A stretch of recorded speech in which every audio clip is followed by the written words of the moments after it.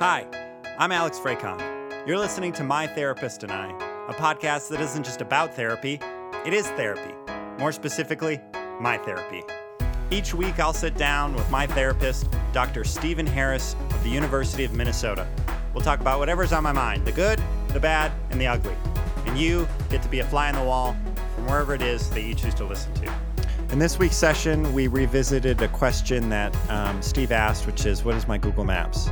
And that led to a broader conversation on purpose, and more specifically, the purpose of this podcast. And we both shared some concerns we had. So take a listen. Hope you enjoy. Hello. Welcome back to episode 3 of My Podcast and I, a podcast. My podcast and I. Take 2. My therapist and I. No, that's going in. I'm not editing this. No way. Welcome back to episode 3 of My Therapist and I, a podcast that is not just about therapy, it is therapy. More specifically, my therapy, and you get to be the fly on the wall and observe and listen from the privacy of wherever it is you listen from. As you may be able to tell, I'm not on my game today, as made evident by the lack of title naming, but we're going to press through. I am joined by my podcast therapist, Dr. Steve Harris. Good morning. Good afternoon. Good afternoon. So I was thinking more about our first 2 episodes, and then you and I had talked about like, hey, there's this kind of interesting dynamic here where typically clients would show up to your environment, you know, and then they'd sit down and you would kind of start things off. Whereas here, I run the show. Yeah, I run the show in my therapy office, right? And now you don't run the show. Yeah, in some ways I don't, and in other ways I do, right? So I was thinking about this. How I think we should, or we could, address this is in future episodes. We do kind of the intro and then tackle housekeeping if there's any housekeeping items in order, and then pass it over to you, and you can, as you normally do, or as you feel comfortable, do your kind of like, so Alex, last time you told me that X, Y, and Z, or I don't know. I'm not, you know. Yeah, I actually typically don't start there. Yeah. One of the things that I worry about is taking the therapy session in a direction that I want to see it, whereas I really want to make the space available for where my client wants to see it. So I'm more likely to start a session by saying, hey, what's on your mind about our work together? Beautiful. I love hearing that, and I wholeheartedly agree. And I think my favorite aspect of therapy is the fact that I get to talk about whatever it is that I want. Yeah, right. Exactly. Whether it is a cloud I saw in the sky that looked like a certain animal and that sent me down a rabbit hole of thoughts, or, you know, something more serious. But anyway, that's cool.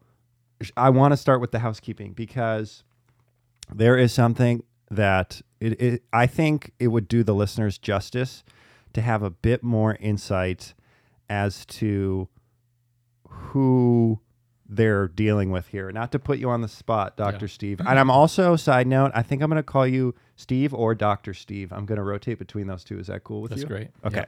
Yeah. So I'm going to start out by embarrassing you a little bit, Dr. Steve. But so Dr. Steve's kind of a big deal is what I'm learning. The more research that I do on you and the more I talk to people, the more I realize that, you know, this guy knows his stuff. So I think it would be helpful to, I mean, I can tell you about what I read, and then you could tell me if it's true or false. And then also I think it would be helpful for you to kind of just talk about in a least awkward way possible why you are kind of a big deal. Does that make sense? Yeah, it does, but I'm already uncomfortable. So if this were my session, or, you know, if I was running the show, I wouldn't allow you to do this. Yeah. So, no, that's not true, entirely true. Yep. But I think for the sake of those listening, it is important to understand that, you know, Dr. Stephen Harris is very good at what he does. Is my understanding you're tenured at 2 universities? Is that correct? Well, I started my university career at Texas Tech University out in Lubbock, Texas, and I got tenure there. And then, you know, when you transfer tenure, when you go to take another academic job, you carry that tenure with you, so to speak. But you have to get it granted at the new institution as well. So, also, lot of peer. What do they call peer reviewed? Peer-reviewed publications. A lot yeah. of those. Yeah. To the tune of I found Dr. Stephen Harris's resume. It's online. Yeah. Yeah, it's 39 pages long, which that's a hefty. That's like 38 pages longer than my resume, just for. But a lot of peer-reviewed stuff, which I think is really cool. But I guess where I want to get to is, and this was told to me by a former student of yours, so they're a little bit biased. But you were the department head at the Marriage and Family Therapy Program at the U of M. Is that correct? Yeah. Program director. Program director. Not department head, but yeah. Oh, sorry. That's what I meant to say. And that program's, I mean, he was saying it was one of the best in the country, if not kind of globally renowned. It has a really good reputation. I didn't know that. Not because of me, but because of people who came before me. I mean, Sure. Yeah, I'm fortunate to kind of bask in some of that. So Yeah. But I didn't realize that program had that kind of, weight in the, yeah, like the U of M is one of the, it's a premier. It's a big name. It's a premier. Yeah. So That's cool. Is there? Again, I apologize for this. Is like the every Minnesotan's worst nightmare, right? yeah, I'm realizing that right now, and I'm not even from here, but Yeah, this is like what we dread. But the point I wanted to get across is, your stuff, and to anyone listening, we're not just kind of winging this here. I mean, we are in some sense, but in another sense, you're in good company, is what I would like to say. I appreciate that, but I mean, there are a lot of good therapists out there, a lot of bad therapists out there as well. But yeah, I've been doing this for a long time too, 30 years or so. And so you pick up a couple things here and there after 30 years. So yeah, I hope to get to that point where I pick up something. I've been around for 30 plus years and I'm still waiting to pick up that something. Okay, so housekeeping done. Dr. Steve thoroughly embarrassed and made to feel awkward. yeah. Is there anything on that note you would like to add? Yeah, I think that, when Alex, when you approached me, you got my name. When you approached me about this idea, I think one of the things in trying to get out of it, I think I said to you, I work mostly with couples. Yes. So, I really feel like my training, my expertise is with couples and relationships. And so I think I even told Alex, I'm less likely to be the kind of therapist that has a client for a long period of time and, for years on end. And if it's an individual, typically couples and families that I work with, the therapy goes pretty quickly. My own philosophy is that you shouldn't be in therapy forever. Like you should go out and live your life for a little bit. You could go into therapy to get some information, but that depends on what you're wanting to talk about. Some people need to be in therapy longer than 7 to 10 sessions, and so that in of itself is very interesting because that is a pain point that I have had in therapy before, which is like, when does this end? Yeah. And I found myself saying that in a session, like, am I going to be like this forever? Am I going to be 82 years old and kind of on my walker, like walking into a therapist's office and they're going to be like, hey, do you want to lie down on the couch? I'll be like, I can't, because if I do, I won't be able to get back up. Right. So like, is there an end? And from my experience, the majority of therapy work I have done, the response I've gotten is like, well, there's no right answer. And it's refreshing to hear like, well, it doesn't have to be forever. Like it can be short. So that's cool.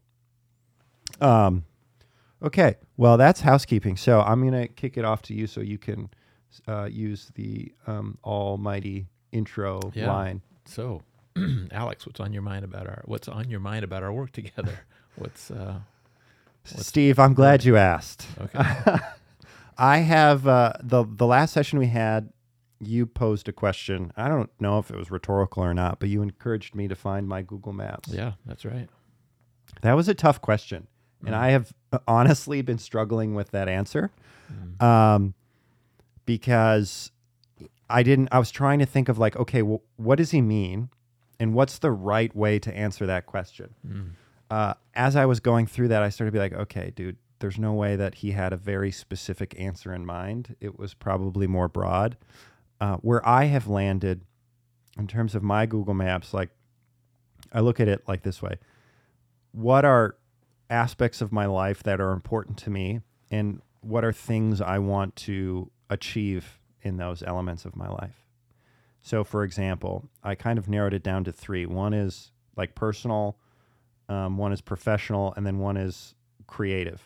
Mm-hmm. And so personally, my goals are just to be as good of a human as I can, in the sense of like, okay, I want to have a healthy relationship with my fiance, soon to be my wife.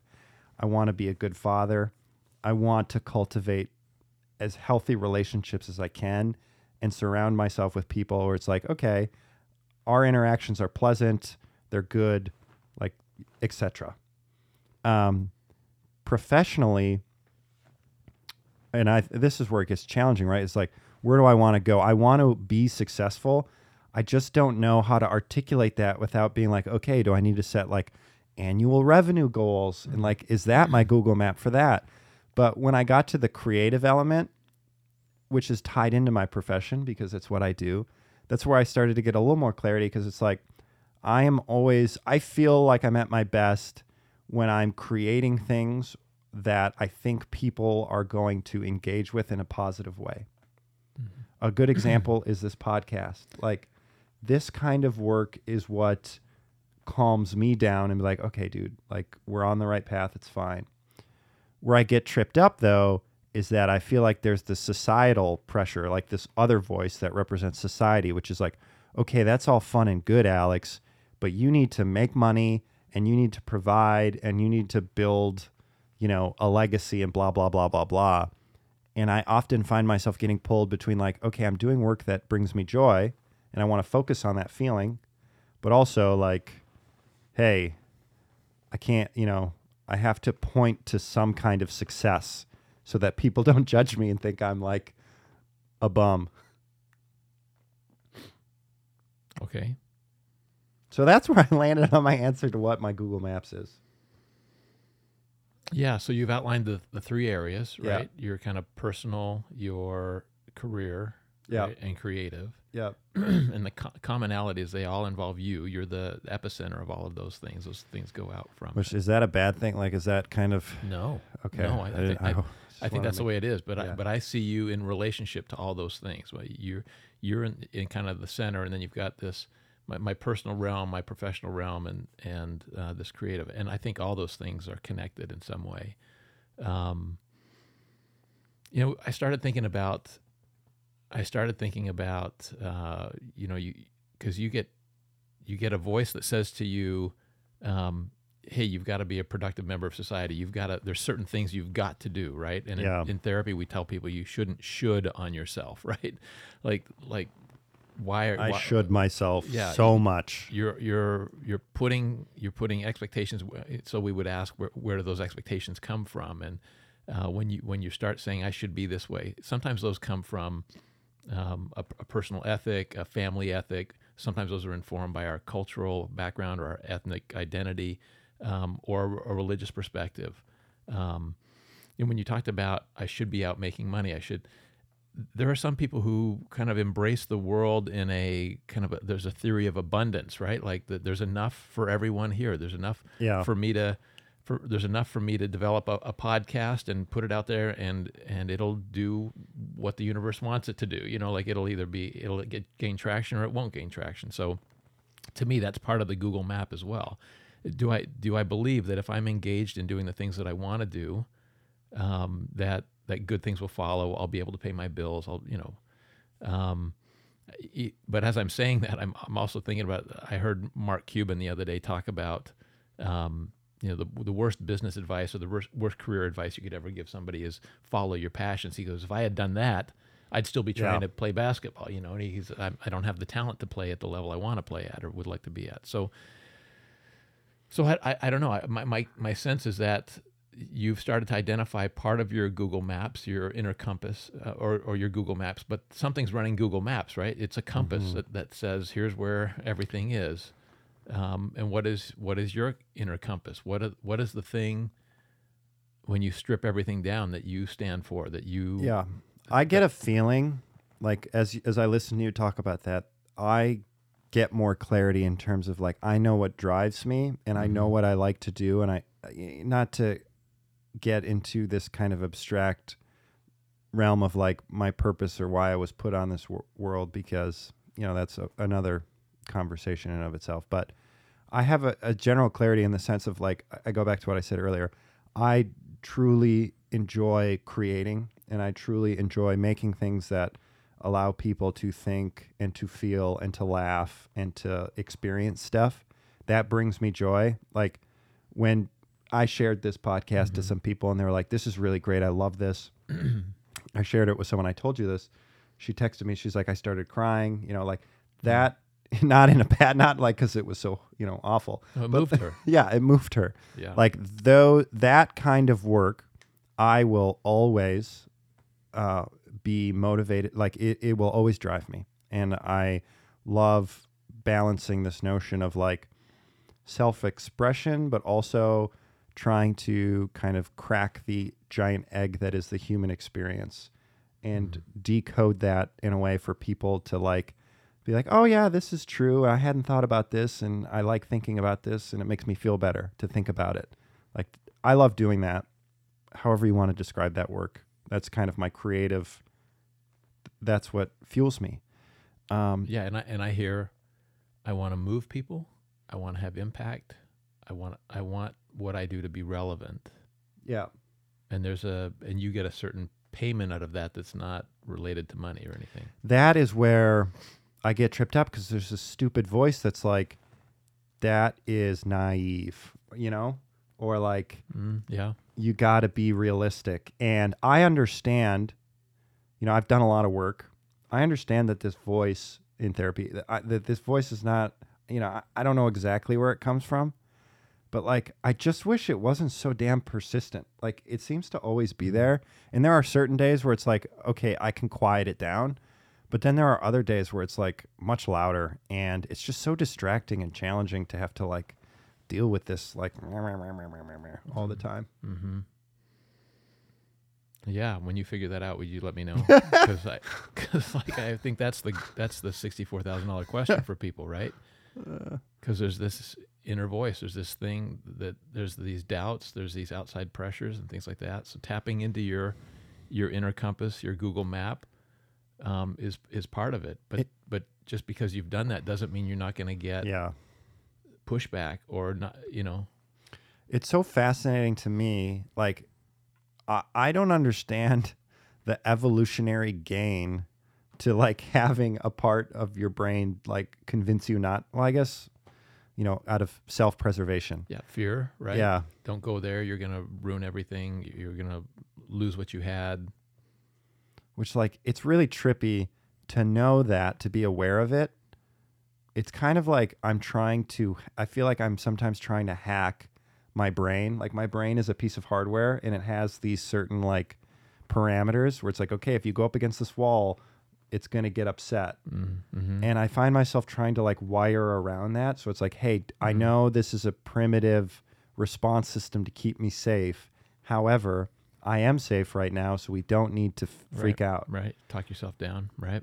But it just seems so like it confounds me as to like why this process has to exist, in the first place. Why my brain can't be like, yeah, you got to figure it out. Totally, go for it. But does that process, my guess is that process exists in every facet of your life, from eating breakfast to driving to work. And so, but there are some parts of it that like, say maybe you've mastered eating breakfast. And so it's no longer this, like, should I do this or should I do that? Or don't do this. But there are these other things that are more risky, or they're more about putting yourself out there, or that do kind of hook that inner dialogue about, this is a risk. Are you sure you want to do this? And like when I think about what you've said about the things you want to do, I think, do with your life and what you want to be, what you want to stand for. It's about relationships. And maybe that's just because that's what I work with primarily. No, it is. And I want to see that in you. But it's about relationships and about moving people. And at the end of the day, you say, I want to create, I want to impact, and I want to move people. I want to help people find meaning. Yeah. That is accurate. That is 100% accurate. And I'm gonna start writing fortune cookies. it makes you wonder, like, does a human still do that, or is that robots now? Is there like just one? Is like the Wizard of Oz? There's like one machine. Oh, writing fortune cookies. Yes, correct. Oh, okay, yeah. Well, Yeah, write it. Sorry, writing fortune cookies. Yeah, that is kind of my Google Maps, and when I focus on that, I feel better. It's just, I guess, to make an analogy, that there's that lingering voice that's like, yeah, but like, look, we're in the woods, and like, if we fall off the trail, we could be in trouble. But on that note, I was learned of this phrase, like urgency versus emergency, which was used to like explain, like, you know, your brain is assuming it's an emergency when it's not. Like, I'm not, you know, to go back to my example of being lost in the woods, right. my ultimate fear was like, okay, if we go off the trail, like we could potentially, in theory, on a very extreme sense, like die, you know, because we could get lost, right? No food, blah, blah, blah. So that was the fear. But in this instance, it's like my career. It's like there's no immediate threat. It's just rather a sense of urgency. But my brain continues to be like, nope, emergency. And I want it to be like, shh, like, you're safe. Everything's fine. But I also think, like, going back to the you and Haley, right, on the trail.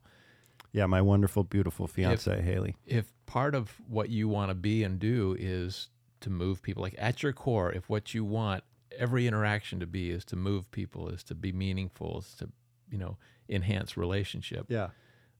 The last thing you wanted to do was to go out there and have some kind of a blunder that Correct. results in a negative experience that puts distance between the two of you, that she goes, oh my gosh, he's horrible with a map, or paints you in a different kind of light than you want to be painted in. Yes, 100%. So, like, I think your Google map shows up in everything. I think your compass shows up in everything. And like I said, that can be influenced from a variety of different places. A lot of people find it in religious or spiritual beliefs, or connection to something greater than them. It gives them purpose or gives them identity. I wanted to kind of meander into that realm because you had, I don't recall exactly how you phrased it, but you said something to the effect of like, you know, do you believe that if you focus on this path and you keep down it, like good things will come?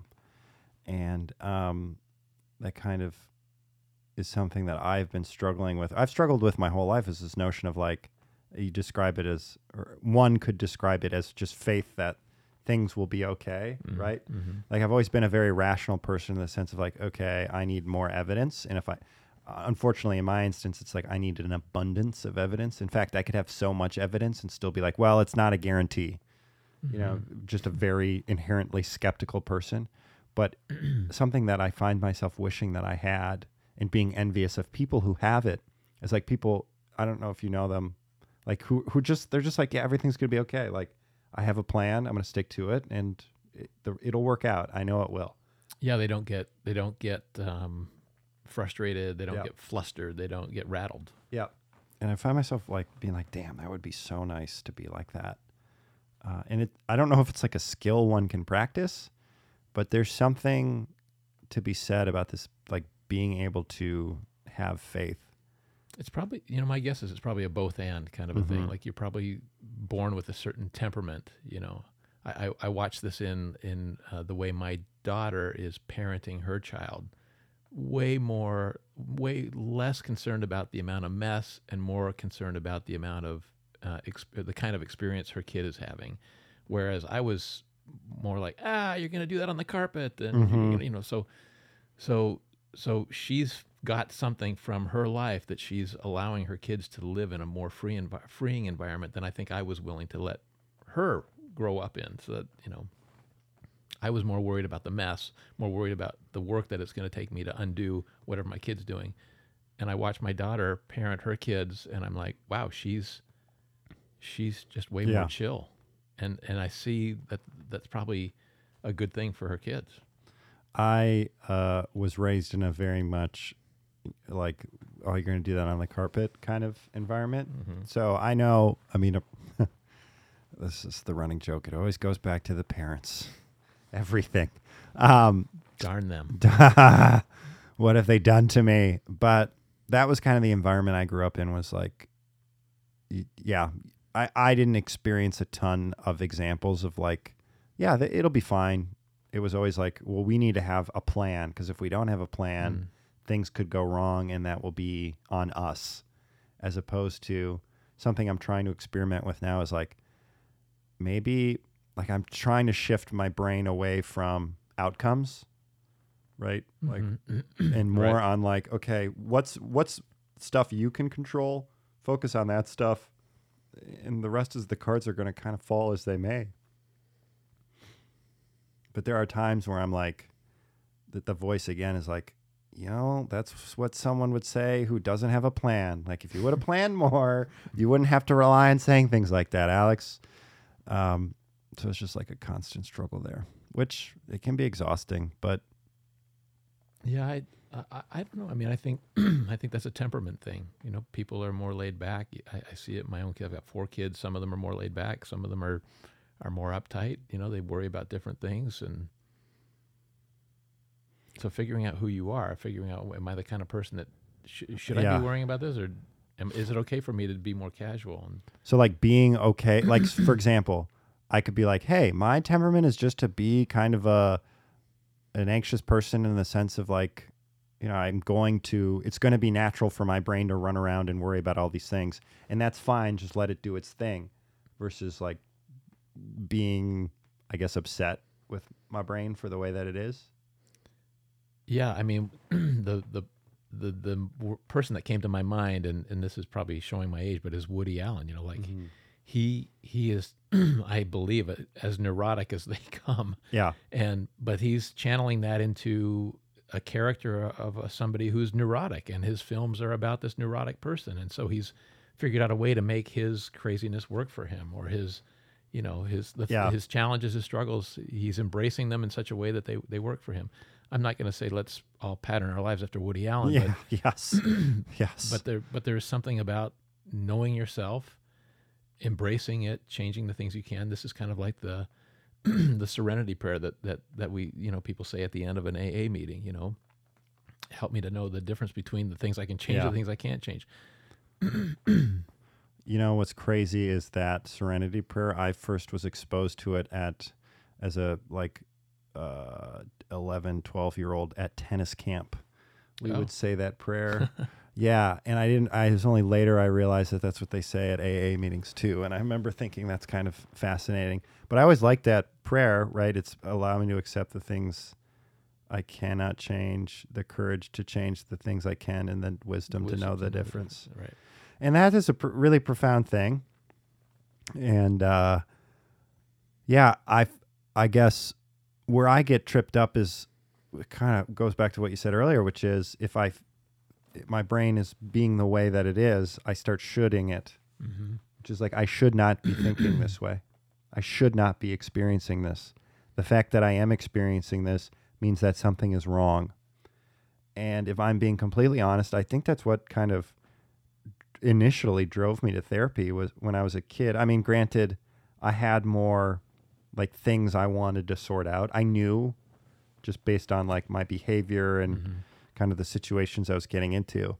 But there's always been this like, yeah, your brain shouldn't be spitting out these questions or these thoughts or these, you know, so you should go talk to someone. But maybe it's just doing its thing. It's just being an Alex brain. Maybe. And so let's say you do go to therapy, then the question comes back to what we were talking before. How do you know when you're done? Like if I get to the place where I finally realize that this is just my Alex brain, this is just my Steve brain, can I get a refund? You know, like what do I? Yeah, because it's like, Can I be okay with being me? Yeah, and I think I get so frustrated because like I find myself stressing over these problems, right? Let's quote unquote, we'll call them problems. I have a problem with X. And I'm like, it's got to be complicated because in order for it to stump me, it has to be complicated. But then towards the end, I realize it's never complicated. It's typically like as simple as just being like accepting who you are, which is like the most fundamental principle of being a human. You start hearing that when you're like 8 years old, right? And to think that after all of these years, I might be just dealing with a fundamental human existence problem frustrates me because it's like, well, I guess I'm not as smart as I thought I was. It's just the old love who you are deal. But in my brain, I try to be like, no, there's got to be some deep-rooted, there's got to be societal elements, shame, toxic shame, blah, blah, blah, blah, blah.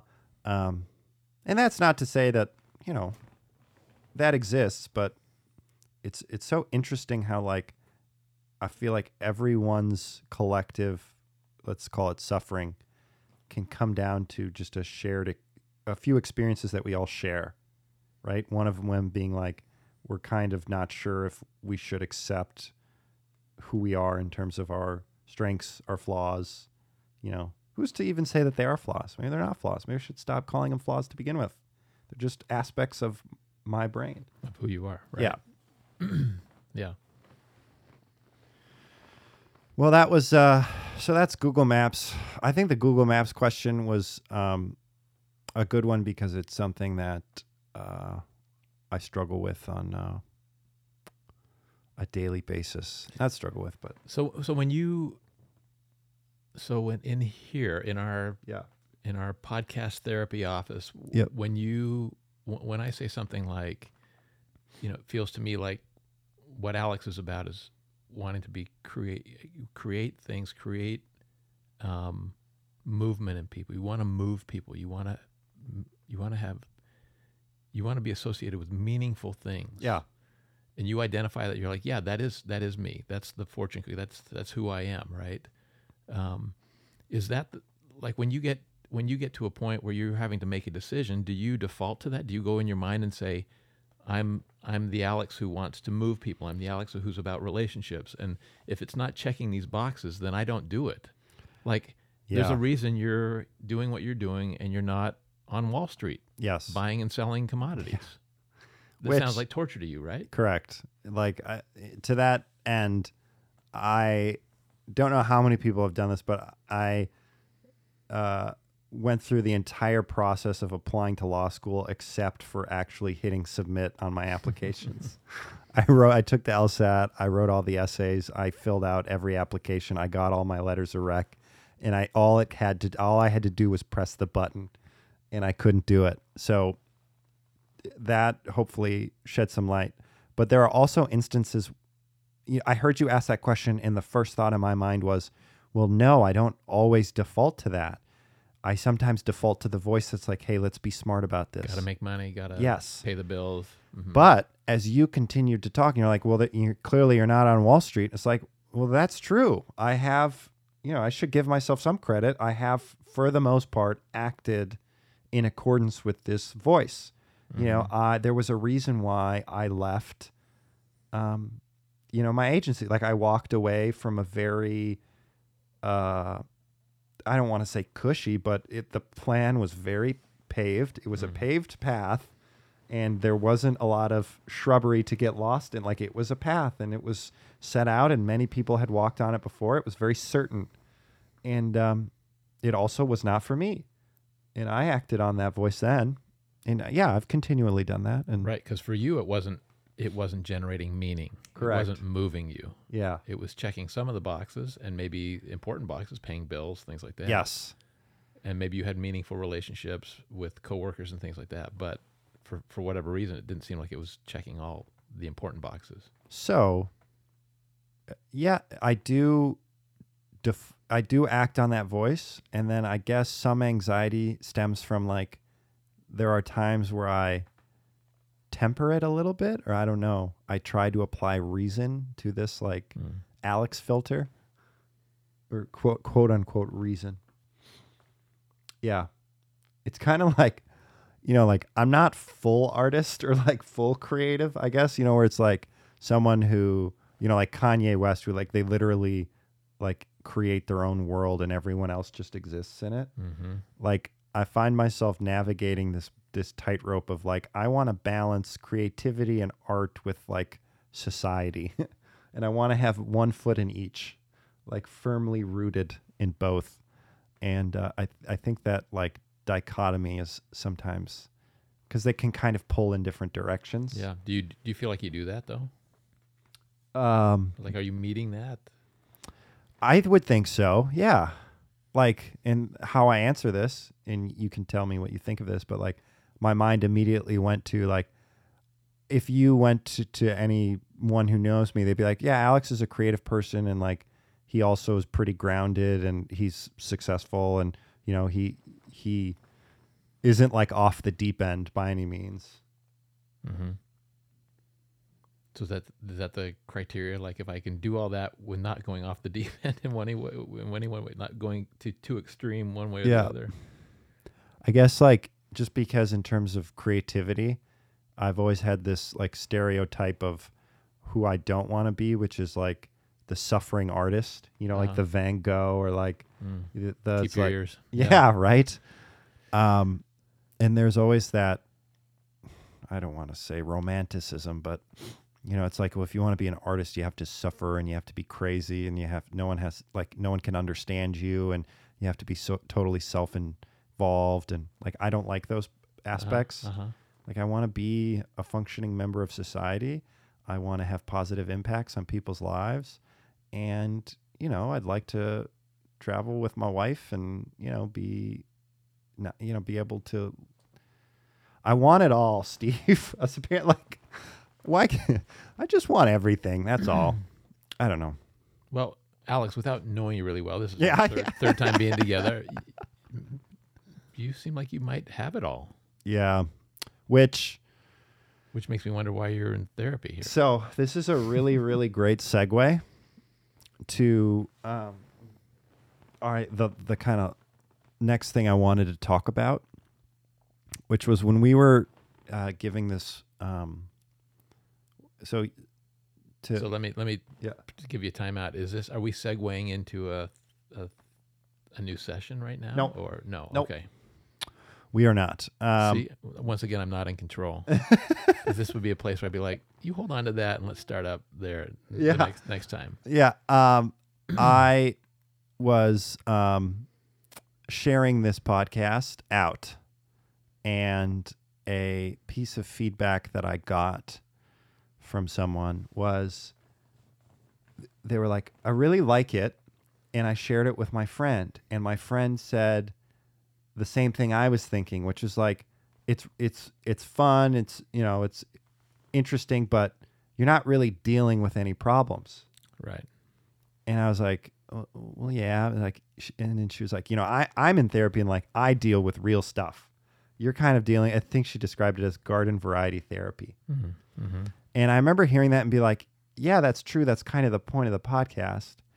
But I also found myself feeling kind of embarrassed, like right away. And my friend had no intention of like making me feel embarrassed. That wasn't intentional. Not at all. But my mind went there because I was like, well, yeah, I don't want to give off the impression that like this podcast is about dealing with heavy stuff. Mm-hmm. Because, maybe that happens, but most likely it doesn't. Like, but I found myself being like, well, shoot, I'm going to be judged by the lack of problems I have in my life. Like, I just worried that someone had this voice of like, wow, he thinks like these are issues. I've got real issues. They're X, Y, and Z. And the thought of like comparing, issues like made me really uncomfortable and kind of embarrassed because it's like, yeah, I hope it doesn't come across that I'm like, that I would compare what I'm dealing with someone, let's say, who's going through some like really intense physical trauma and healing that. Physical or mental, emotional trauma. Exactly. I mean, you said one time, I might go to therapy and I might say, hey, I saw this cloud and it reminded me of this and got me thinking this way. But I've never had a client come in and say something like that. It's always been like, my husband and I are at each other's throats, or Yeah. we're, like I'm really concerned about my child. My child's using drugs, or I'm concerned my kid's just not sleeping through the night, and I don't know how to parent. And there are heavy things, and so I think that you and I still are trying to decide how deep do we go with this podcast. What are the big things? Because people typically don't go to therapy unless there's something really big. Yeah. People don't typically go in and say, I'd like to go and philosophize about life Yeah. and the vicissitudes of life, right? Yep. And the place where you and I think, both connected on this idea was, what could either one of us do? What could we do together to expand the conversation of mental health and accessing mental health treatment? And if part of what we're doing with this podcast is, sitting kind of in an ivory tower talking about the meaning of life and things like that, I think a lot of people will be like, well, is that what therapy is? Because I need help with my kid, or I need help Yeah. with my drug addiction, or I can't seem to give up porn and it's ruining my relationship. So, yeah. Does that make sense? It does make sense. And the reason I had come up originally with the idea for the podcast was because I had encountered a lot of people in my life who, the more, and I think you and I talked about this, the more I shared with them what I gathered from therapy, gained from therapy, and the kinds of things that we talked about, the more open to the idea of therapy they became.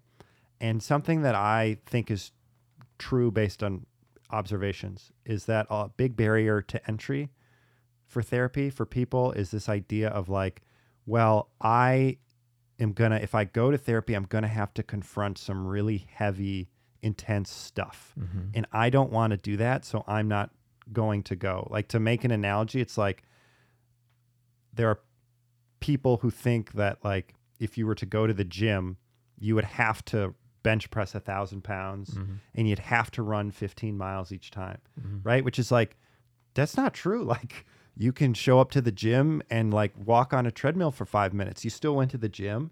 You're still better for it. And I really want to attack the stigma that like therapy has to be this intense, scary, hard thing. Like, yes, you can dive into really intense stuff, but you can go at your own pace. And if you need to start out slow, that's totally fine. It can still be really beneficial. You can talk about your life, your relationships, and you can gather strength from that. And at the same time, I totally agree with what you're saying. And at the same time, if you get a therapist who's a good therapist, they're going to say to you eventually, "Is this what we're talking about? Are you okay with this level of conversation, or is there a deeper reason that you came, or is there another thing that we should be talking about that's been hard for you to talk about? Are we checking the box?" In my experience with therapy, when I first started out, I would come in with things that were kind of, again, garden variety, or I don't want to use the term superficial because that sounds judgmental, but like on the surface, they didn't seem like big deals. And the therapist always did a great job of being like, so tell me more, like, what else was going on there? And they dig a little deeper and a little deeper. And that's where we would get to the real stuff, the big stuff.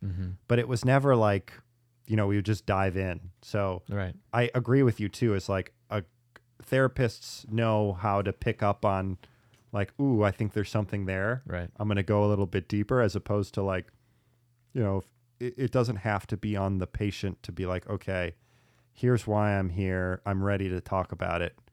Because a lot of people, I don't know if maybe they are ready. Maybe in your experience, you found that people like open up immediately and they just kind of dive right in. I think I've had a gamut of experiences, some who do and some who don't.